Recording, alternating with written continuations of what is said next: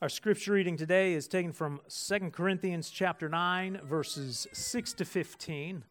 Before we stand for the reading of that, I just wanted to give a real quick, brief introduction, sort of, to what we're doing here. If you're new to Hope of Christ, or if you've just started attending here, especially if you just started in January, I'll tell you that normally at Hope of Christ, what we do is work our way just slowly through a book of the Bible, preaching each passage as it shows next, which is called expository preaching, if you're looking for a fancy word for it.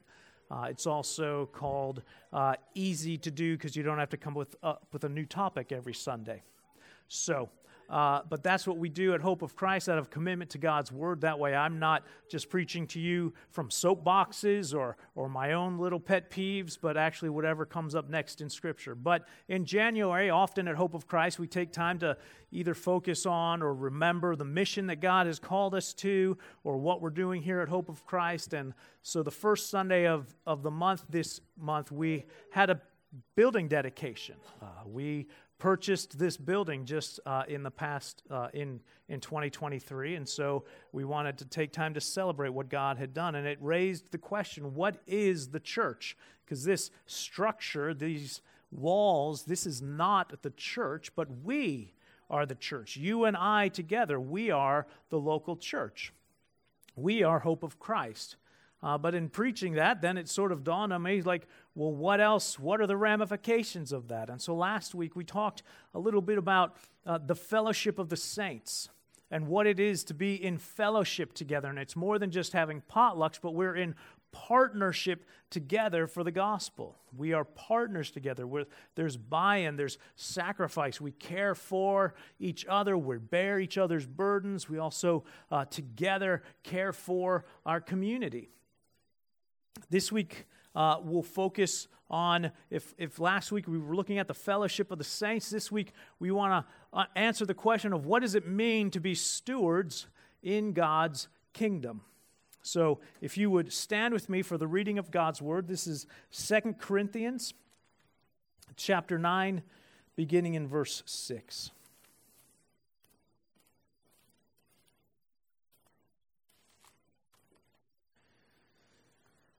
The point is this: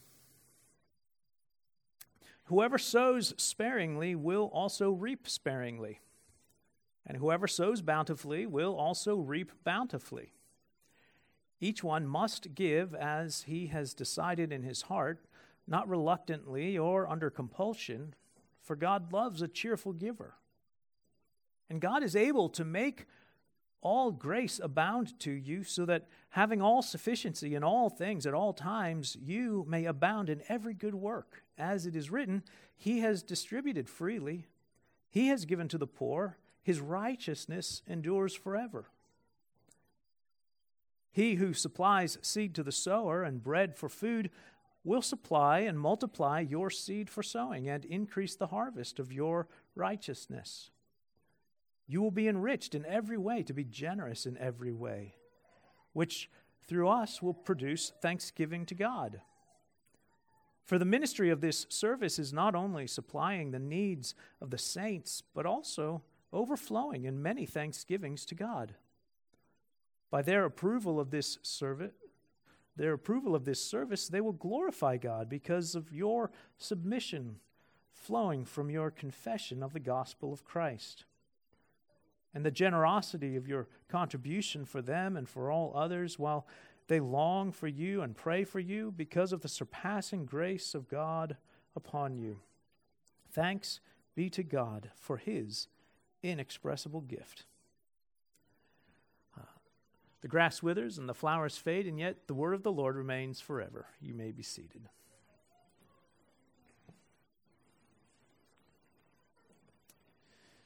So another little warning, especially if you're new to Hope of Christ. If this is one of your first Sundays here, you might be thinking to yourself, I knew it.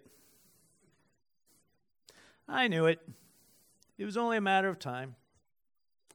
Every pastor, all he wants is your money. All he cares about is your sacrificial and cheerful giving. I guarantee you, if I wrote my check and was angry, he wouldn't return it to me. He doesn't care if I'm cheerful.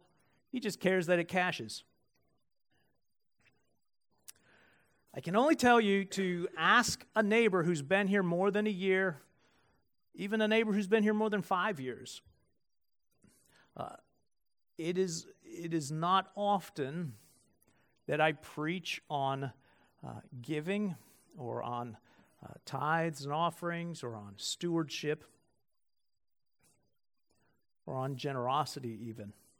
Now, if you compare my track record to Jesus' track record, if you have one of those Bibles that has the red letters for everything that Jesus says, you will find that about 25% of what Jesus talks about is money or your attitude toward your belongings or stewardship or generosity. 25%. So if I had my handy-dandy WWJP, what would Jesus preach? I would be talking about money and stewardship and generosity once a month. I'm not going to do that. I'll go back to just expository preaching soon. But while I'm not planning on preaching once a month on giving or on generosity or on our attitudes toward our wealth, it is appropriate that we occasionally be reminded of what does Scripture teach about these things? What is it that God expects of us? And especially not just in a, how do I do this how do I check the boxes? How do I make sure that I'm doing it right? But more in a, well, how am I worshiping God with all of my heart? If God says to love Him with all your heart, soul, mind, and strength, does that love for Him show up in my attitude toward my wealth or in my generosity? I want to do this not in a way that it sounds like hammering or giving boxes to check, but in 2 Corinthians 12, Paul says, after talking about giving, Paul says to the Corinthians, I do not want what is yours. I want you. I don't want what is yours. I want you. And so first we're going to consider, what does Scripture have to say about our wealth and ownership and stewardship? And then we're going to look at both the Old and New Testament and see what it teaches us on giving locally, or giving is the tithe even a thing to be thinking about in the New Testament. And then at the end, hopefully we'll have time for the yeah buts and the now whats and the what ifs, just the frequently asked questions when it comes to talking about generosity or about even just giving to the church in general or specifically. So first of all, when we think about wealth and ownership and stewardship, I do want to say one thing at the front end. Nowhere in the Bible does God equate wealth with sin. Having stuff is not sinful. Being wealthy is not a sin. Job was wealthy, extremely so. We're in Sunday school working our way through the book of Genesis right now. Abraham, you would have to say, was wealthy. He had a lot of stuff. He had enough servants that he could man an army on his own when 5 kings had gotten together to try to take over the area. He was a wealthy man. Joseph of Arimathea was a wealthy man. He owned his own family tomb in which our Savior was buried. Lydia from Acts 16, she was a wealthy businesswoman. She used her wealth to serve the apostles and then the church of Philippi. Barnabas, Paul's partner in mission, we're told was a wealthy man. He owned land that he sold and gave to the church. Being wealthy is not sinful. Pursuing wealth for wealth's sake is. We're going to have a lot of Bible passages. I did give Calvin a warning. Hopefully I won't go so fast and he'll keep up and I'll be able to put those up here. But you can write them down. I'll try to give the passage every time. First, I want you to look at 1 Timothy 6, verses 9 to 10. Those who desire to be rich fall into temptation, into a snare, into many senseless and harmful desires that plunge people into ruin and destruction. For the love of money is a root of all kinds of evil. It is through this craving that some have wandered away from the faith and pierced themselves with many pangs. So the desire to be wealthy is a temptation, is a snare. Many people misquote that verse and say money is the root of all evil. But that's not what Paul said, was it? He said the love of money is a root of all kinds of evil. The love of money will pull you into all sorts of troubles. It is even powerful enough to draw us away from God. In 1 Timothy 6, 17 to 19, Paul says, "As for the rich in this present age, charge them not to be haughty, nor to set their hopes on the uncertainty of riches, but on God, who richly provides us with everything to enjoy. They are to do good, be rich in good works, be generous and ready to share, thus storing up treasure for themselves as a good foundation for the future, so that they may take hold of that which is truly life." So here, Paul isn't saying it's sinful to be wealthy. He's saying, wealthy, there's a certain gift that God has given to you so that you can be generous to others, so that you can care for others. Don't just be wealthy in your savings account, but be rich in good works toward others. It's not a sin to have a good job. It's not a sin to work hard and to pay your bills and to save money. That's not a sin. It is a sin to attach your identity to those things, to attach your worth to any of those things, to say, this defines who I am. Without this, what would I be? In Ephesians 4, Paul gives a reason for the money that we have. Let the thief no longer steal, but rather let him labor, doing honest work with his hands, so that he may have something to share with anyone in need.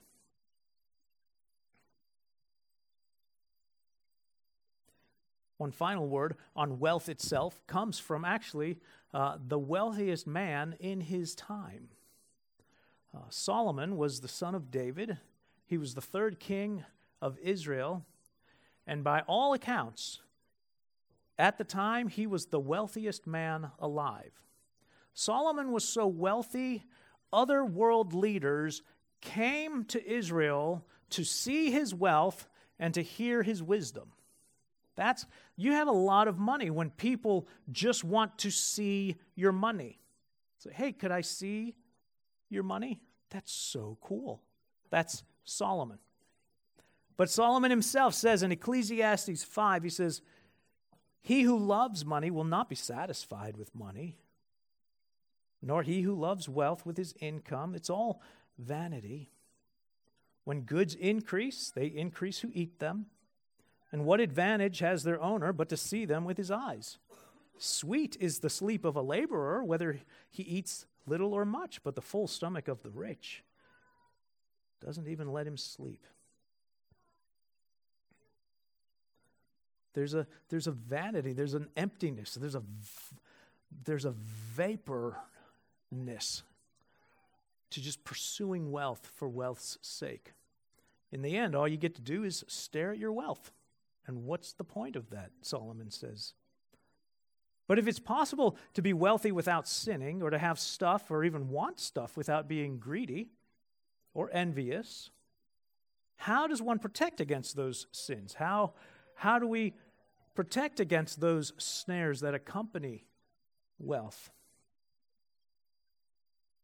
And part of how we do that is answering the question of ownership. Whose is it? After all, if I own it, then I get to do what I want with it. If I decide to give any of it to God, then He should be grateful. But if God owns it, that changes things, doesn't it? What if I don't own any of it? What if God owns all of it? In Deuteronomy 8, Moses tells us, "Beware lest you say in your heart, 'My power and the might of my hand have gotten me this wealth.' You shall remember that the Lord your God. You shall remember the Lord your God, for it is He who gives you power to get wealth, that He may confirm His covenant that He swore to your fathers." In Psalm 50, David says, "Every beast," this is God speaking, "every beast of the forest is mine, the cattle on 1,000 hills. I know all the birds of the hills and all that moves in the field. If I were hungry, I would not tell you, for the world and its fullness are mine." In Haggai, God says, "The silver is mine, the gold is mine, declares the Lord of hosts." And even in the New Testament, James reminds us, "Don't be deceived, my brothers. Every good gift, every perfect gift is from above, coming down from the Father of lights, with whom there is no variation or shadow due to change. Of His own will He brought us forth by the word of His truth, that we should be a kind of firstfruits of His creatures." Everything belongs to God. You, me, your time, your talents, your treasures, your stuff, your paychecks. It all belongs to God. It's never a question of how much of my wealth do I need to give to God. It should always be a question of how much of God's blessing should I spend on myself? This raises the biblical concept of stewardship. A steward is a person who manages the wealth or property of someone else. The wealth is another person's. Even if the wealth blesses the steward, even if the steward is allowed to use some of that wealth for himself, the ownership is never the steward's. It always belongs to the master or to the king. Now, if we can't get through a sermon on the fellowship of the saints without bringing up the fellowship of the ring, we certainly cannot get through a sermon on stewardship without mentioning the most notorious steward in all of literature. Lord Denethor II, son of Ecthelion II, the 26th steward of Gondor. Do you remember him? If you've read the books or if you've seen the movie, the Steward of Gondor, he's not the king because the king hasn't been around for a while, but he's the steward. He reigns on behalf of the king. The king's wealth is under his control. He was the father of Boromir and Faramir, He was charged with overseeing the people, with managing the king's wealth until the king's return. And in the movie, we're exposed to the grasping aspirations of Denethor when he says, "I will not bow to this ranger." Speaking of this man, Aragorn. He was one of the 9 of the fellowship. He was the heir of Isildur. He was the rightful king of Gondor. And Gandalf the wizard replies to Denethor's outburst, "Authority is not given to you to deny the return of the king, steward." To which Denethor screams, "The whole rule of Gondor is mine and no others." Seems strange, doesn't it? How bizarre. What an odd attitude he would have, especially when we know that Aragorn has endured so much to save his people. I mean, he has emptied himself of his wealth. He has humbled himself. Like he's viewed as nothing but a ranger. He doesn't even have a place to lay his head. And here's this Denethor saying, "I won't bow to him. This kingdom is mine." Does your stewardship of the king's wealth and his gifts to you, do they mirror the attitude of Denethor? When you look at the realm, your domain, your bank account, your gifts, your time, is there a twinge of, "I rule this realm. I and no other"?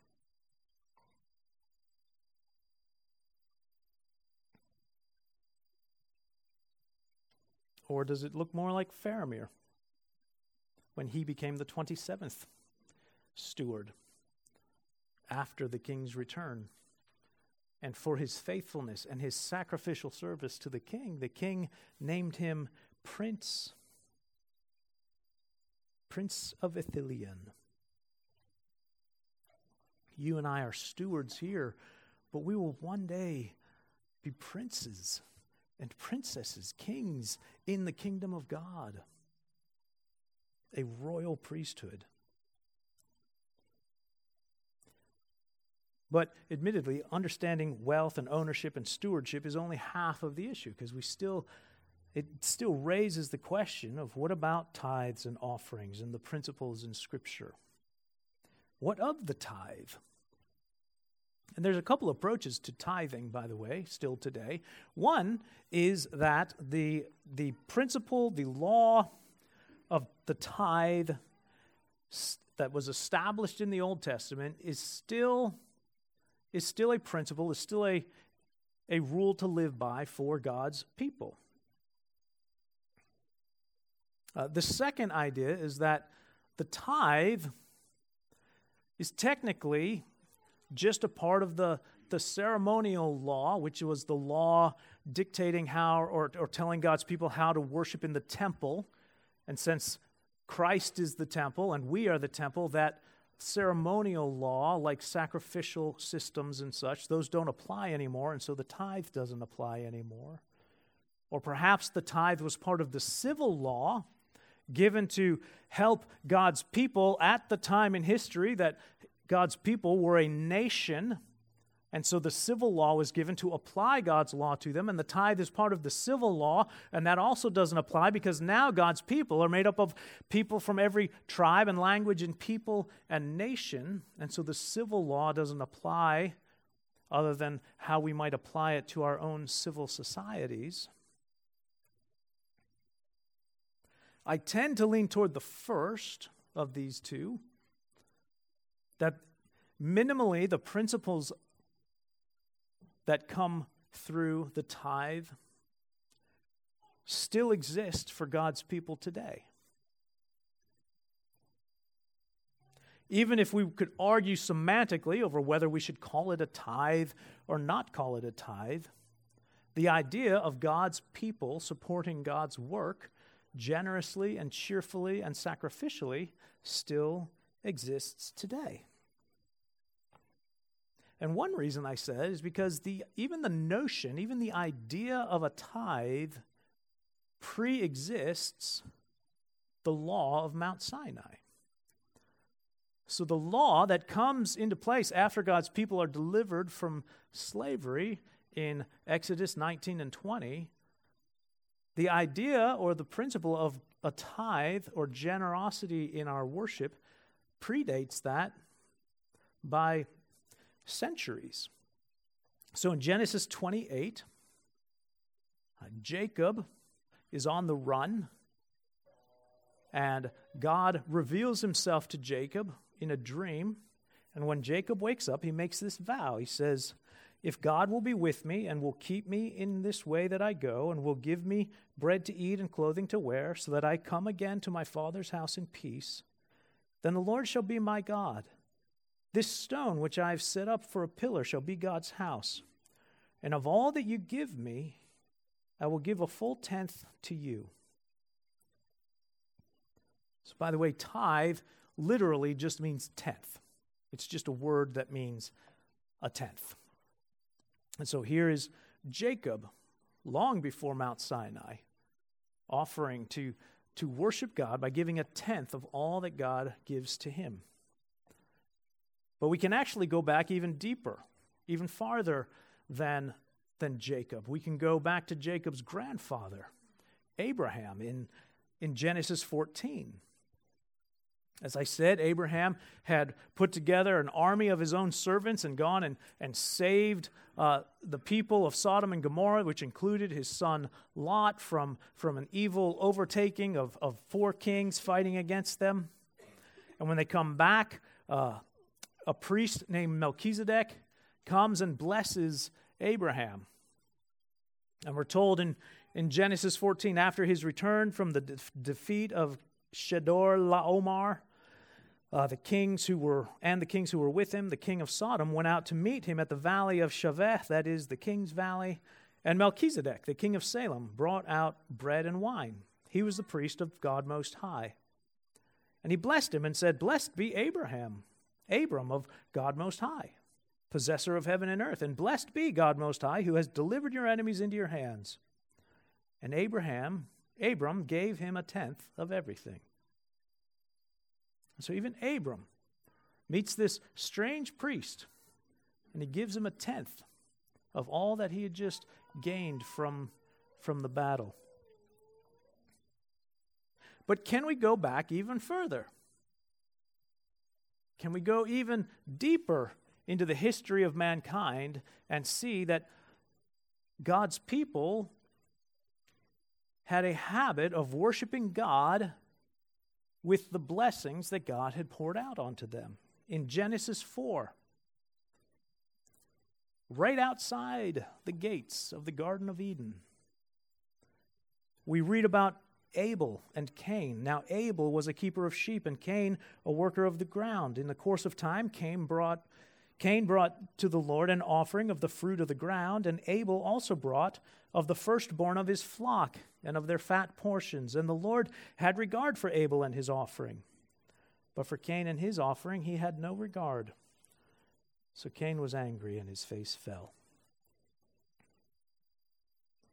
The principle, the idea of worshiping God by giving back to God of the first portions, of the fattest portions, of the best portions of what God has so richly blessed his people, the idea of this is established as far back as Genesis 4. Not just the idea of that, but the idea that our attitude toward that type of worship might impact God's delight in that worship. Where we read that Cain gave some, that Abel gave of the fat portions and of the first fruits. Now, the law does flesh out the tithe for us. I don't want to say that there's not a lot of information in the law for us about the tithe. And in Numbers 18, to the Levites, I have given every tithe in Israel for an inheritance in return for their service that they do. The tithe of the people of Israel, which they present as a contribution to the Lord, I have given to the Levites as an inheritance.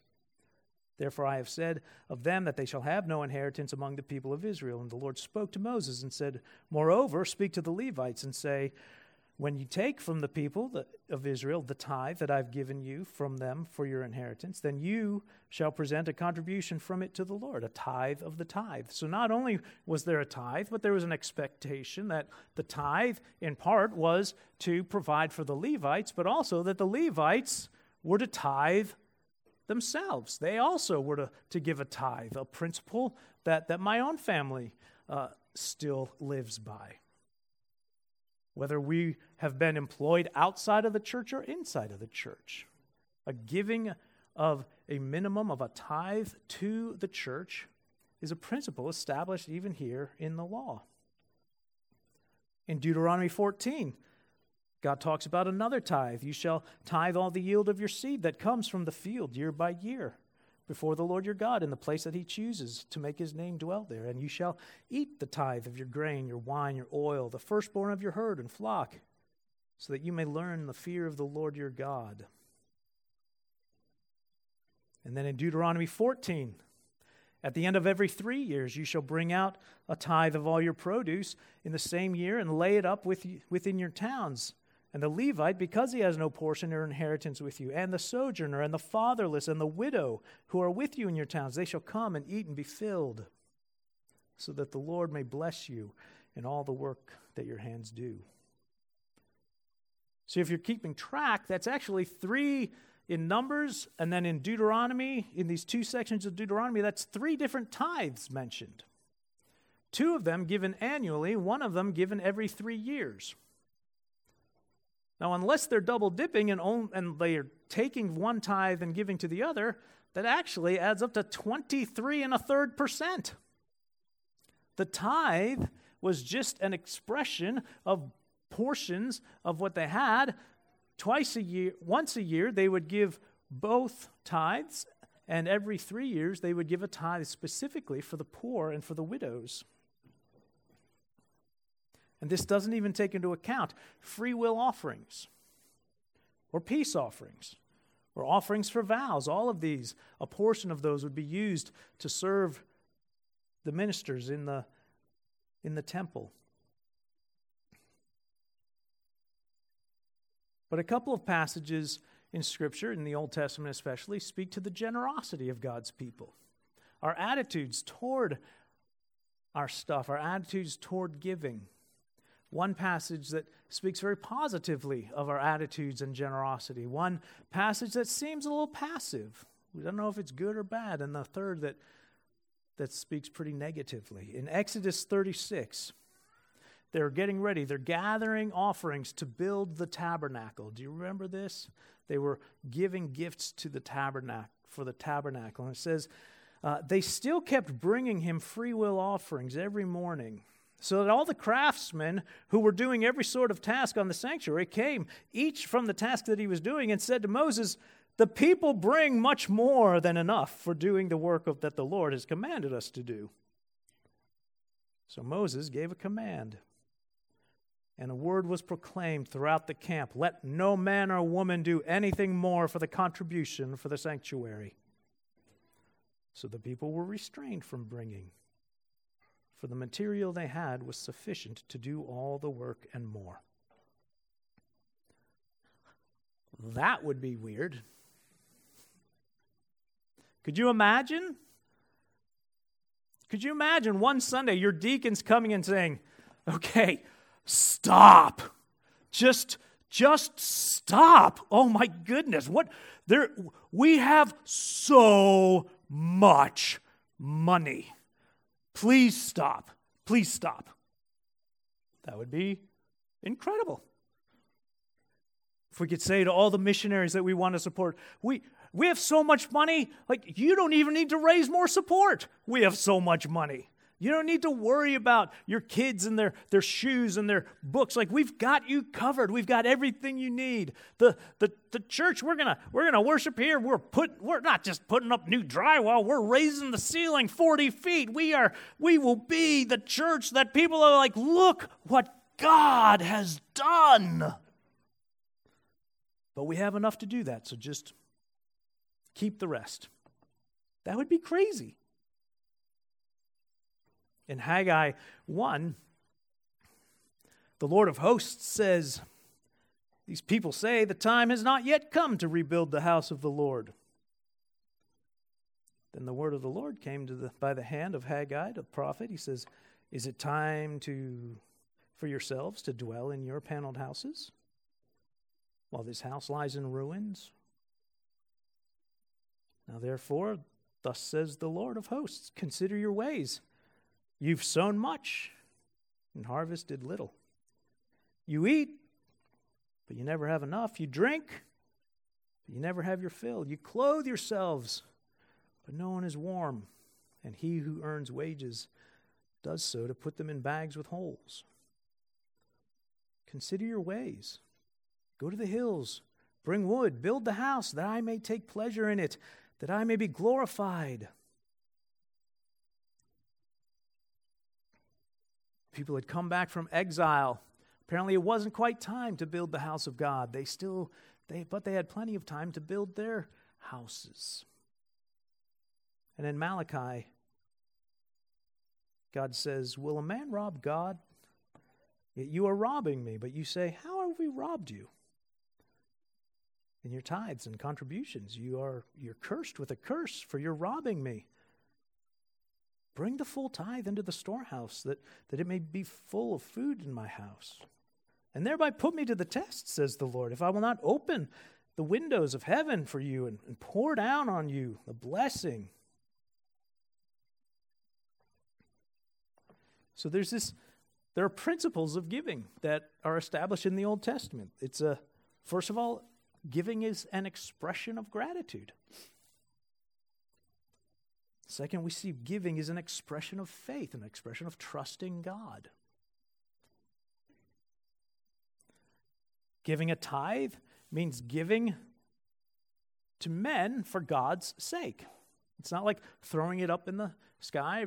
Maybe you've heard that story about the three guys who were out golfing, and they said, this is how I tithe. I draw a circle on the ground, and I throw my paycheck into the air. I cash it in, and all the money that falls inside the circle is for God, and all the money falls outside the circle is for me. And the other guy says, well, I do the same thing. I cash my check, I draw a circle, and I throw the money in the air, and everything that falls inside the circle I keep, and everything that falls outside the circle I give to God. And the third guy said, yeah, I do that same thing. I draw a circle, I cash in my check, I throw my money in the air, and anything that God wants, he's welcome to keep, and everything that falls is mine. Like, obviously, our giving to God is a giving to other people for the sake of doing God's work here on earth. Part of our giving is for the disadvantaged. Part of our giving is to provide for those who do full-time work. It's part of why ministers don't like to preach on giving, because the reality is some of what you give is for me. It feels weird to say, you should think about giving more to me. That's not what I'm saying. Don't hear that. You know, the Old Testament, he tells us here in Malachi, like, God promises some sort of blessing if you tithe, if you give to God out of generous and cheerful hearts. And I know I said we're going to get to the what ifs later, but maybe you have that question, like, what does that mean? Like, God will bless. God's going to bless us. What is the blessing that God promises? Is it wealth? Is it happiness? Is it health? Is it that nothing bad will ever happen to you?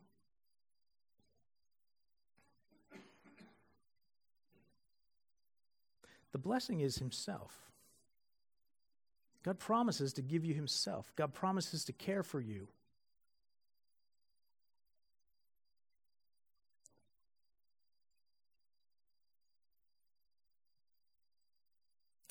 Giving sacrificially will not mean bad things don't happen to you.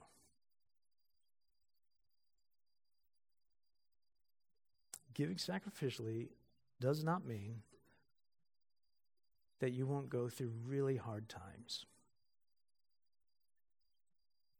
But it does mean that God promises to be with you.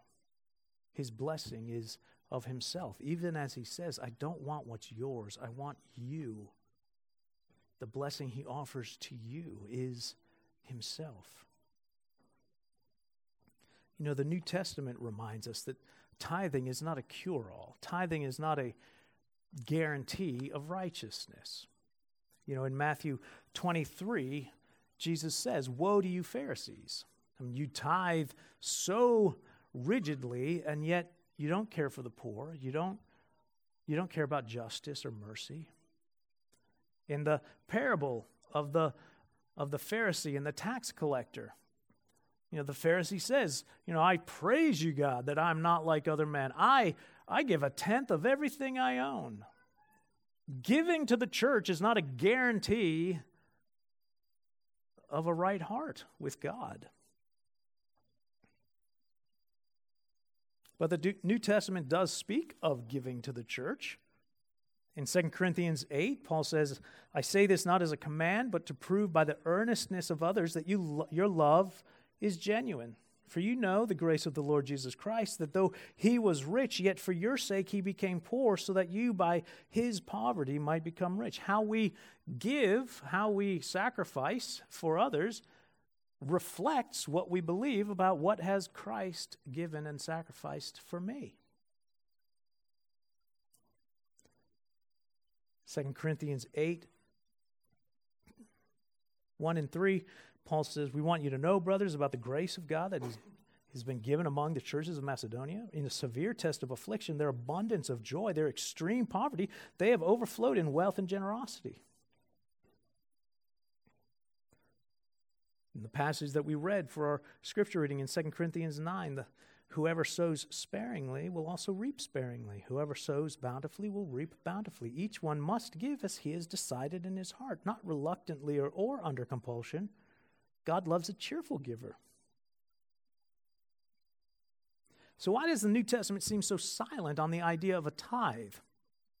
I mean, this whole notion of 1/10. Part of it is because of the whole way that the New Covenant sort of explodes our expectations from the Old Covenant. Like in every other area of life, you see that there's things that go on in the Old Covenant, but the New Covenant says, wait a minute, it's way bigger than that. So the Bible says, you've heard that it says, don't murder. Well, what are the words you're using against each other? How's your hatred toward one another? You think the Old Covenant is all about don't commit adultery. The New Covenant says, well, wait a minute, what's your heart? Where are you looking lustfully on others? Like where is everything in the New Covenant gets larger, not smaller. And so, for example, in Luke 3, John the Baptist says, listen, whoever has 2 tunics is to share with him who has none. Whoever has food, do likewise. If you're a math person, that's a 50%. Do you own 2 coats? Give one away. In Luke 19, Zacchaeus, do you remember? We looked at Zacchaeus in his life. He said, he stood and said to the Lord, behold, Lord, half of my goods I give to the poor. I mean, you don't even have to be a math person to know half of my goods is 50%. If you're not sure, you can talk to Jerry, and he can help you figure that out. Half equals 50%. In Matthew 19, Jesus said to them, if you would be perfect, go sell what you possess and give to the poor. Then you'll have treasure in heaven, and then come follow me. That's about 100%. Go sell what you have and give it to the poor. In Luke 14, therefore, any of you who does not renounce all that he has cannot be my disciple. In Acts 2, the church getting together, all who believed were together. They had all things in common. They were selling their possessions and belongings and distributing the proceeds to all as any had need. In Acts 4, there was not a needy person among them. For as they were owners of lands or houses, they sold them and brought the proceeds of what they sold and laid it at the apostles' feet, and they distributed it to any as had need. I was talking with a man recently who was talking about his interactions with churches and why he doesn't really like some of the churches he's been to. And one of the churches he went to, the pastor, no lie, preached from the pulpit, if you would cash in your 401ks and give that money to the church, God will keep your cars running. Yeah. And so he said, so I didn't cash in my 401k. And 2 days later, I got home and my car stalled in my driveway. But I had the $200 to replace the alternator, and it started right back up.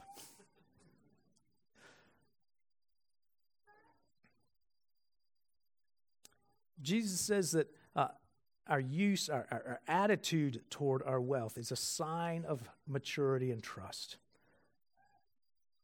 Matthew 6, do not lay up for yourselves treasures on earth where moth and rust destroy, where thieves break in and steal. Lay up for yourself treasures in heaven, where neither moth nor rust destroys, where thieves don't break in and steal. Where your treasure is, that's where your heart is. What do you treasure? What we treasure is what we worship. In fact, he goes on in Matthew 6:24, no one can serve two masters. You will either hate one and love the other. You'll be devoted to one and despise the other. You can't serve God and money. Our wallets, our checking accounts, our bank accounts, these are all pictures. Do I use the wealth that God has given me to worship Him and to love others, or do I use my relationship with God to build my wealth? Do I serve God in order to get more money, or do I use my money to serve God?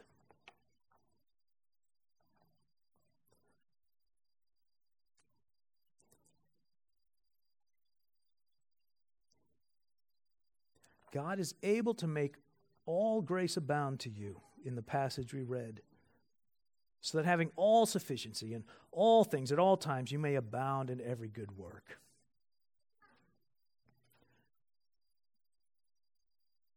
Obviously, it's not a coincidence that I'm preaching on this at a time when we are preparing to present the budget to you all.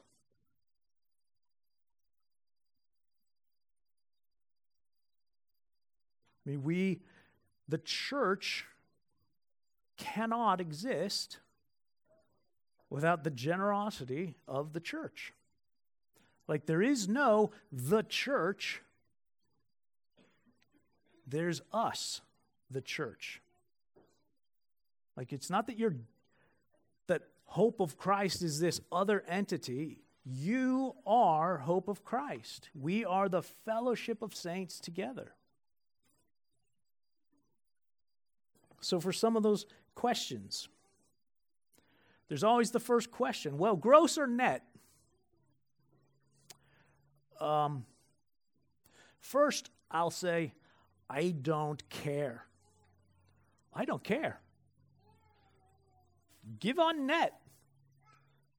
Give cheerfully, regularly, sacrificially on your net, and I'll be fine.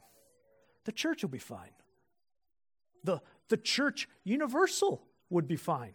If all of God's people across the world were giving cheerfully, regularly, and sacrificially, but it was only based on their net, not on the gross, I'll bet the church would be overflowing with opportunities and abilities to care for others. Now, saying I don't care, I will say there are first fruits principles established in the Bible that we give first to God. You give of your first fruits. How much? How much should I give? Well, if we look at Scripture, I'd say that probably 10% is a base. to start at. If you're wondering how much to give, start at 10% locally and then see if there are ministries that you could give to as well. In fact, that raises the other question, like, what do I give to the local church, the larger church? What about parachurch? Sure. Again, I'd say start with your local church. Your local church is the one you've taken a vow to. At Hope of Christ, every one of us vows, I will support Hope of Christ in her worship and work to the best of my ability. Well, what if you can't afford it? Well, start with what you can afford. But certainly ask yourself the question, why? Why can't I afford it? Like, are there debts that I have accrued that I need to really take a serious step toward getting rid of those debts and start with what I can afford and then commit to just increasing it a little bit until there's an ability to do it, again, regularly, sacrificially, cheerfully. Some of you know Pastor Doug Kittredge, the founding pastor of New Life in Christ in Fredericksburg. They were our planting church. It was Doug's vision to see a church in Stafford that brought us here.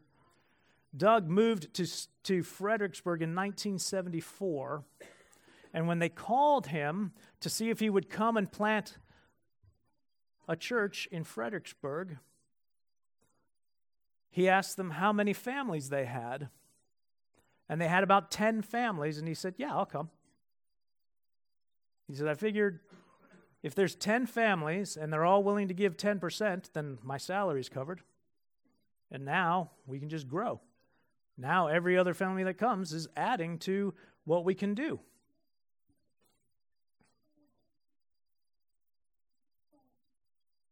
What if I'm not cheerful?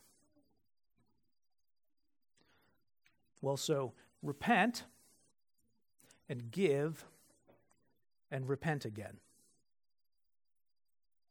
Have you ever gone home from a hard day's work, men, and said to your wife, I don't feel like being nice to you today, and I know we want authenticity in our marriage, so I'm not going to be nice.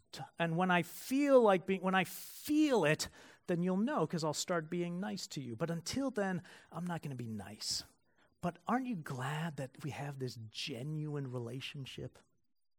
Like, no, I'm not. How about this? Pretend to be nice, ask for my forgiveness, and then work on being nicer. Yeah, am I not cheerful in my giving? Okay, well, repent. But God still calls us to give. Some questions are strange questions. Can I give electronically and still be worshiping? Yes, you can. Yeah. It's your attitude, your heart. We don't have to pass the plate. In fact, passing the plate is a very American Christian church thing. That didn't always happen. Can I count my kids' Christian education as my tithe? The short answer is no. No, you cannot. You can't count your kids' college tuition as your tithe. That's not, no. You're getting, that's a trade for services rendered. That's what that is. You bought, hopefully, a good education.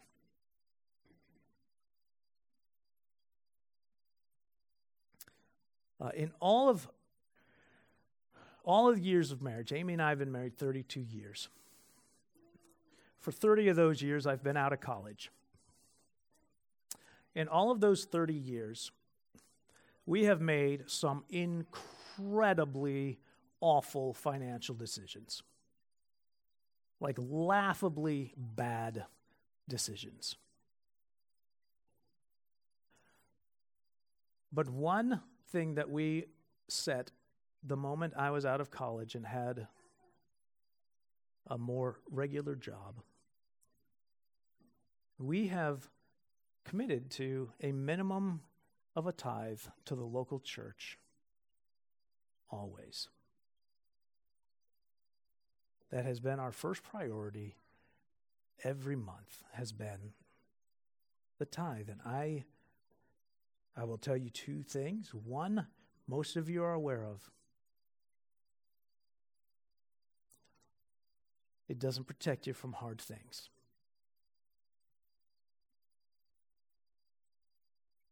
But two, God has always been there for us. Not because we've bribed him, but I will tell you, he has always cared for us. He has always provided for us. Sometimes through decades of living well below the median income of the area. God has always provided for us. And Scripture and God invites you in this one thing. He says, test me. Test me in this. I'm with you. I'm for you. I don't want your stuff. I want you. Let's pray.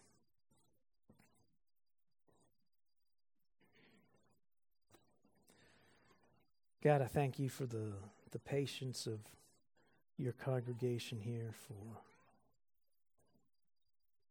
for your generosity to us as a church and each of us individually.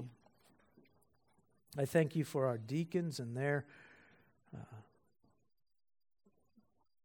constant work with the Deacons Fund in seeking to care for and provide for and help those who are facing financial trials and struggles and hardships.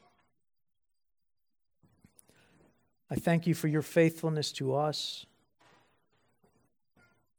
for your generosity, that you did not just give to us out of your wealth, you gave your wealth. You gave your Son. Jesus, you embraced flesh and poverty and need and want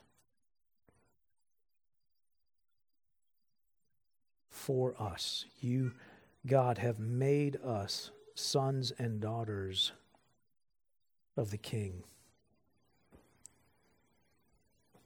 I pray that we individually would be good and faithful stewards of what you have blessed us with. But I pray that we, as Hope of Christ, would be good and faithful stewards of all that you have blessed us with. That how we as a congregation, and how we spend what you have given to us would reflect that we trust you, that we love you, and that we are on mission for you. In Jesus' name we pray. Amen.